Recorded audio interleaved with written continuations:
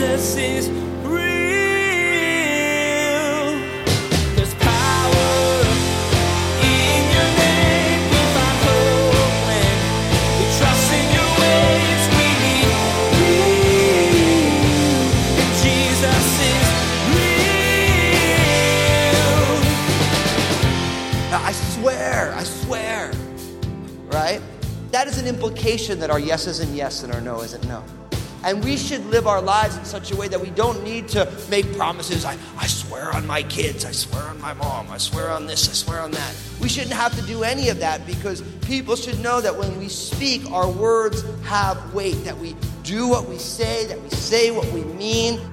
You're probably familiar with that TV courtroom scene where the witness stands before the court with their hand on the Bible and swears to tell the truth. Well, today, Pastor Daniel shares that God wants you to tell truth without having to swear in. In this study, you'll see that you should strive for integrity with your words and actions. When people can count on the things you say, you reflect the character of God to those around you. Now, here's Pastor Daniel in Numbers chapter 6 as he continues his message, Blessings.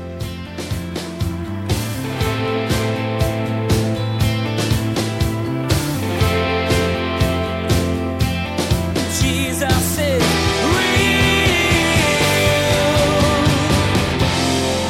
The idea is God provides the fruit of the vine, and so there is a voluntary separation from any of the fruits of the vine for this period of consecration.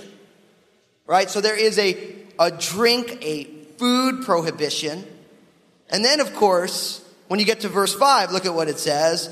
All the days of the vow of his separation, no razor shall come upon his head until the days are fulfilled for which he separated himself to the Lord. He shall be holy. Then he shall let the locks of the hair of his head grow. Now, no, I am not under a Nazirite vow. I like my peanut butter and jelly. Thank you very much. But every once in a while when someone, because I still get those, like, oh man, how can you be a pastor and you have that hair? And I say, I'm a Nazirite. You got to, like, what's that? I'm like, oh, you got to read your Bible instead of judging me. Actually, I don't really say that. I want to say that though, because God's doing a work in my life. But there was this consecration. Now you can imagine, because having your hair growing all wild wasn't the most common thing in that day. Even though people had their hair longer in that culture than they did now, the idea was no razor shall come upon your head. So not only was the beard growing, but the hair was growing for the guys, the hair was growing for the gals. And it was a sign of, I am just letting myself be in the presence of God as God would make me. And you have to realize that all of our grooming is all us trying to be different than we were made naturally. You know that, right? Now, it doesn't mean that God doesn't want you to do it. And I'm not saying that you ladies, that you shouldn't paint the house if it needs painting or whatever.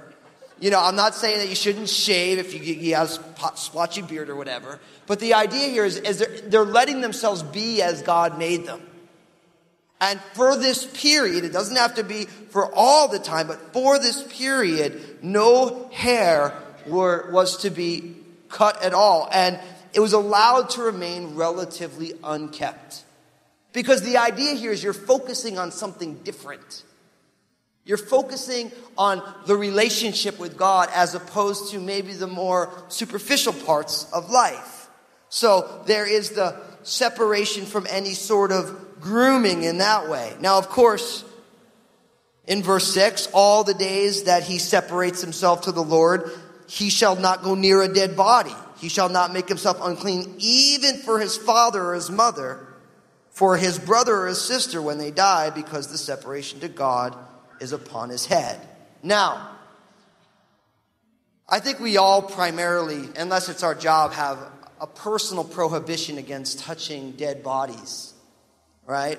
But remember, in this culture, if you were to touch a dead body, you were considered ceremonially unclean. We've studied that a lot, haven't we? And I keep making the point that part of that was to curb the spread of disease, as if a body is dead or if there is a corpse that is rotting that could spread disease, and God was concerned about the health of the people.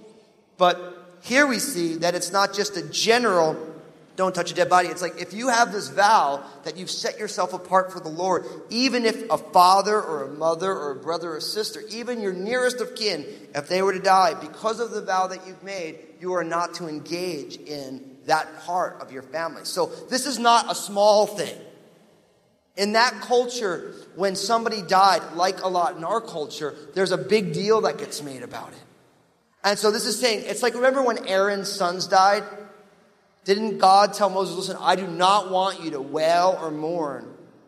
Now you can imagine, because of the place that he was a priest, and he was not supposed to mourn for his sons, because it was unbecoming of the witness of the priest. Same kind of idea here. Even if your nearest of kin were to die, you do not defile yourselves by touching their body. Very unique. It was out of context with the culture. Again, why? Because they're separated unto the Lord. Now look at what happens. In verse 9, it says, but if anyone dies very suddenly beside him, and he defiles his consecrated head, then he shall shave his head on the day of his cleansing. On the 7th day he shall shave it. Then on the 8th day he shall bring 2 turtle doves, or 2 young pigeons to the priest, to the door of the tabernacle of meeting. And the priest shall offer one as a sin offering, and the other as a burnt offering, and make atonement for him, because he sinned in regard to the corpse. And he shall sanctify his head that same day. He shall consecrate to the Lord the days of his separation, and bring a male lamb in its first year as a trespass offering.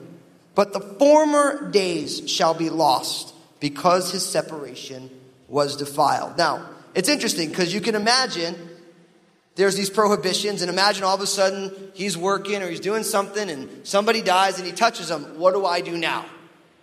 And we have this whole ritual that if in the midst of their consecration, in the midst of their vows, somebody dies, again, the first thing he does is he shaves his head on the 7th day after he touches it. It's the day of cleansing.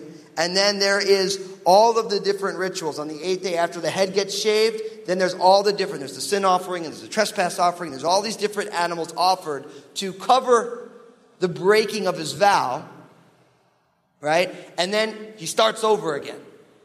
So the idea here is that if you don't complete your vow, God still wants you to take care of it. Now, at this point, I think it makes sense, because someone's going to say, well, okay, so what's up with all these vows? What did Jesus say about vows? Anybody remember? Jesus said, don't make vows. Why? Because our yes should be yes and our no should be no. And anything else is from the what? From the evil one. So Jesus said, don't make vows. Because what he's saying is that our lives should have so much integrity that we don't need to make a vow. How many times has somebody said, oh, like you say, oh, this thing, and you're like, oh, no, and they don't believe me. You're like, I swear to God. Now, I know you guys don't say that because you're good church people. But I swear. Right? That is an implication that our yes isn't yes and our no isn't no. And we should live our lives in such a way that we don't need to make promises. I swear on my kids. I swear on my mom. I swear on this. I swear on that. We shouldn't have to do any of that, because people should know that when we speak, our words have weight. That we do what we say. That we say what we mean. That if we make a commitment, we follow through on those things. Jesus said we don't need to make vows, but people did. There's provisions for it. But Jesus reminds us we don't need to make a vow. Just follow the Lord and be a person of integrity. But so if there's an accidental death, there's this whole thing that goes on. Now, in verse 13, we kind of get the completion ritual here. It says, now this is the law of the Nazarite. When the days of his separation are fulfilled, he shall be brought to the door of the tabernacle of meeting, and he shall present his offerings to the Lord, 1 male lamb in its first year without blemish as a burnt offering, 1 ewe lamb in its first year without blemish as a sin offering, 1 ram without blemish as a peace offering, a basket of unleavened bread, cakes of fine flour mixed with oil, unleavened wafers anointed with oil, and their grain offering with their drink offerings. And the priest shall bring them before the Lord, offer his sin offering and his burnt offering, and he shall offer the ram as a sacrifice of peace offering to the Lord with the baskets of unleavened bread. The priest shall also offer its grain offering and its drink offering. Then the Nazirite shall shave his consecrated head at the door of the tabernacle of meeting, and shall take the hair from his consecrated head and put it onto the fire which is under the sacrifice of the peace offering. And the priest shall take the boiled shoulder of the ram, one unleavened cake from the basket, and one unleavened wafer, and put them upon the hands of the Nazirite after he has shaved his consecrated head. And the priest shall wave them as a wave offering before the Lord. They are holy for the priest, together with the breast of the wave offering and the thigh of the heave offering. After that, the Nazirite may drink wine. This is, verse 21, the law of the Nazirite, who vows to the Lord an offering for his separation. Besides that, whatever else his hand is able to provide, according to the vow which he takes, he must do according to the law of his separation. Now, don't miss this. So imagine there's a person who wants to be consecrated to the Lord. They want to really grow. And so they say, I'm not going to have any of the fruit of the vine. There's going to be no drink. There's going to be no grape juice. There's going to be no prunes, raisins, all this stuff. I'm not going to take care of my hair. It's just going to be growing. And then I'm not going to touch any dead bodies. And if a family member dies, I love you. And I loved you when you were alive. But I can't go near you because I have this consecration to the Lord. And by the time it's over, in order for the vow to end, there's all these offerings.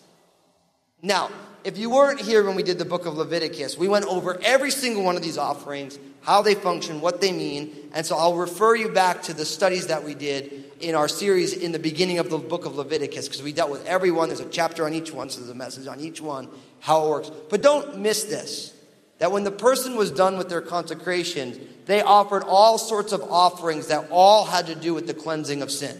Now, why do I bring this up? Because sometimes people who love the Lord and say, I'm consecrated for the Lord, they start to think that they don't make any mistakes. Spiritual self-righteousness starts to take over. Right? Where all of a sudden it's like, I've been walking real strong with the Lord, and now I just think that I don't really need Jesus because I'm so consecrated. You ever met someone like that? Don't hit your spouse. Listen, I've been around church long enough. I've met a lot of people who are more spiritual than Jesus. At least they think so.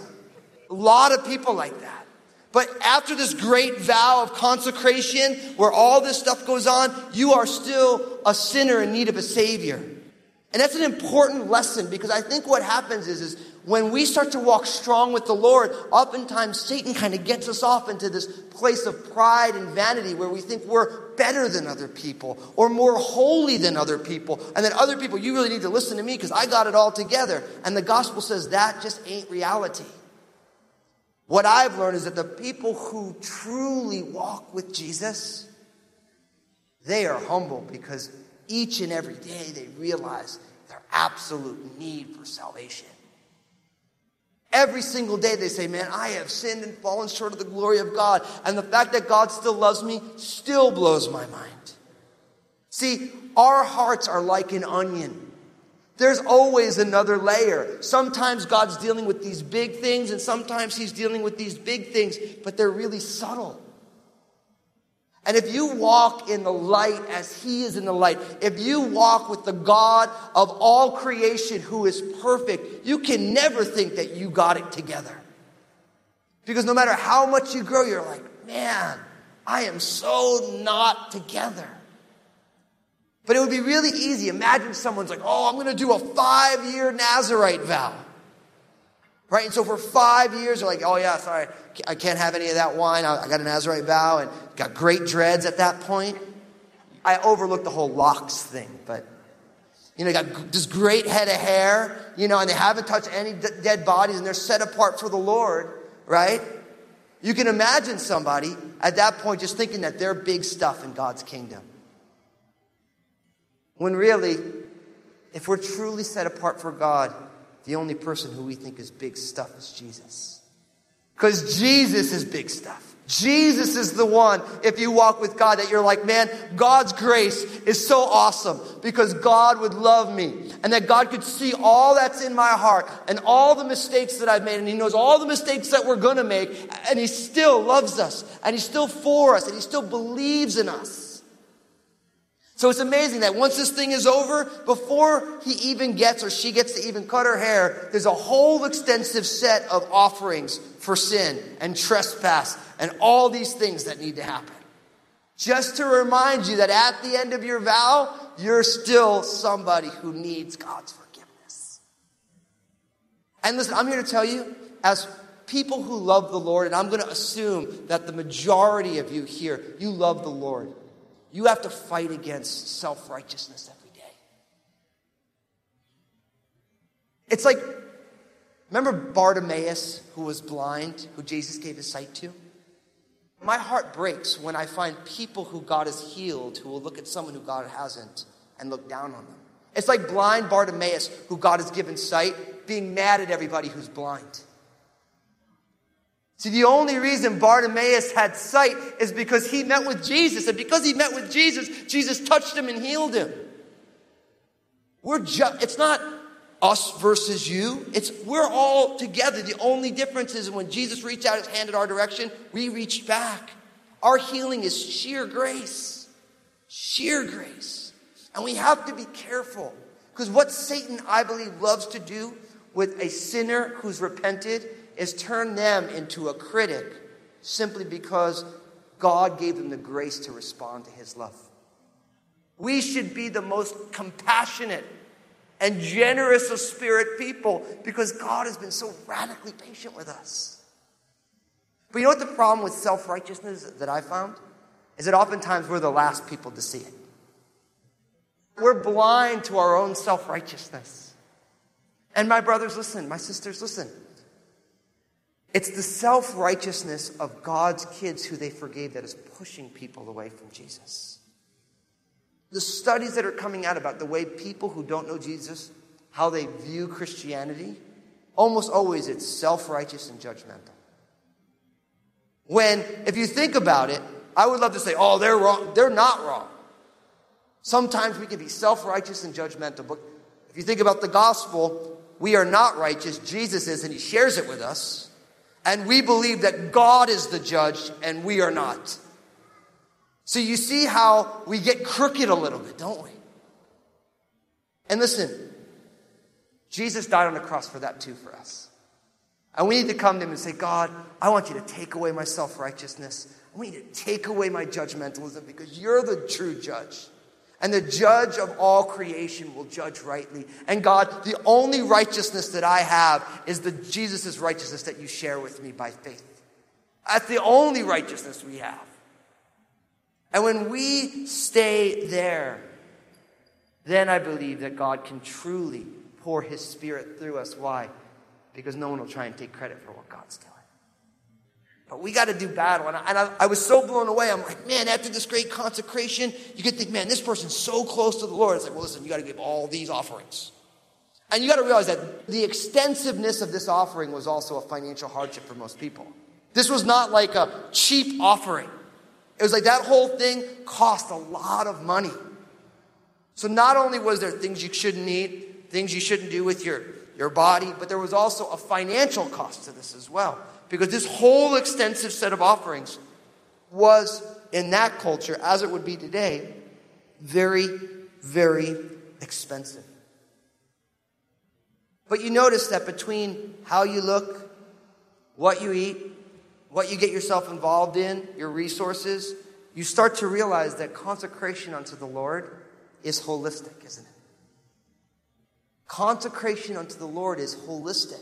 It involves the totality of who we are, not just sections of who we are.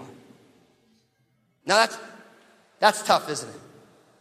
We're coming out of a generation or a time when people were like, I believe in Jesus, so Christianity is my spiritual box, but my Christianity doesn't inform the way I live my life every day, how I do my business. It doesn't inform how I raise my family. It doesn't inform how I spend my money. It doesn't inform for how I steward my body and all these things. But true Christianity is holistic. It informs everything that we do. The finished work of Jesus is designed to inform every single part of our lives. And I think we need to ask ourselves, God, what are the areas of my life that I will not allow the death and resurrection of Jesus to inform? You know what I find when I do that? Ask that question? There's always some areas. The way that I think about this person, the way that I choose what I'm going to be entertained by, the way that I spend my resources, the way that I think about this issue that's a big issue that I'm wondering about. God, if He is the Lord, needs to inform every area of our lives. Our consecration needs to be total and not specific. It needs to be complete and holistic. And for all of us, I believe that there's encouragement and a challenge there, isn't there? That's why I was talking with Pastor Bill about this. I said, in everybody's life, there's always something, right? One area is strong, another area is, man, that's a kind of a train wreck. And I've kind of found that in almost everybody's life, there's that one thing that just isn't together. And we struggle with those areas. And so listen, and Pastor Bill's like, yeah, he's like, in my years of walking with the Lord, I've always found there's always some area that needs God's grace to prop up. So I believe for all of us, every single one of us here, every single one of us who's watching online or checking this out, what's those areas that we struggle to let God put under His authority? And just simply come to Him and just confess it. Just agree with God. God, I struggle to let You be Lord in this area. And God, I want You to do a work. I want You to do a work.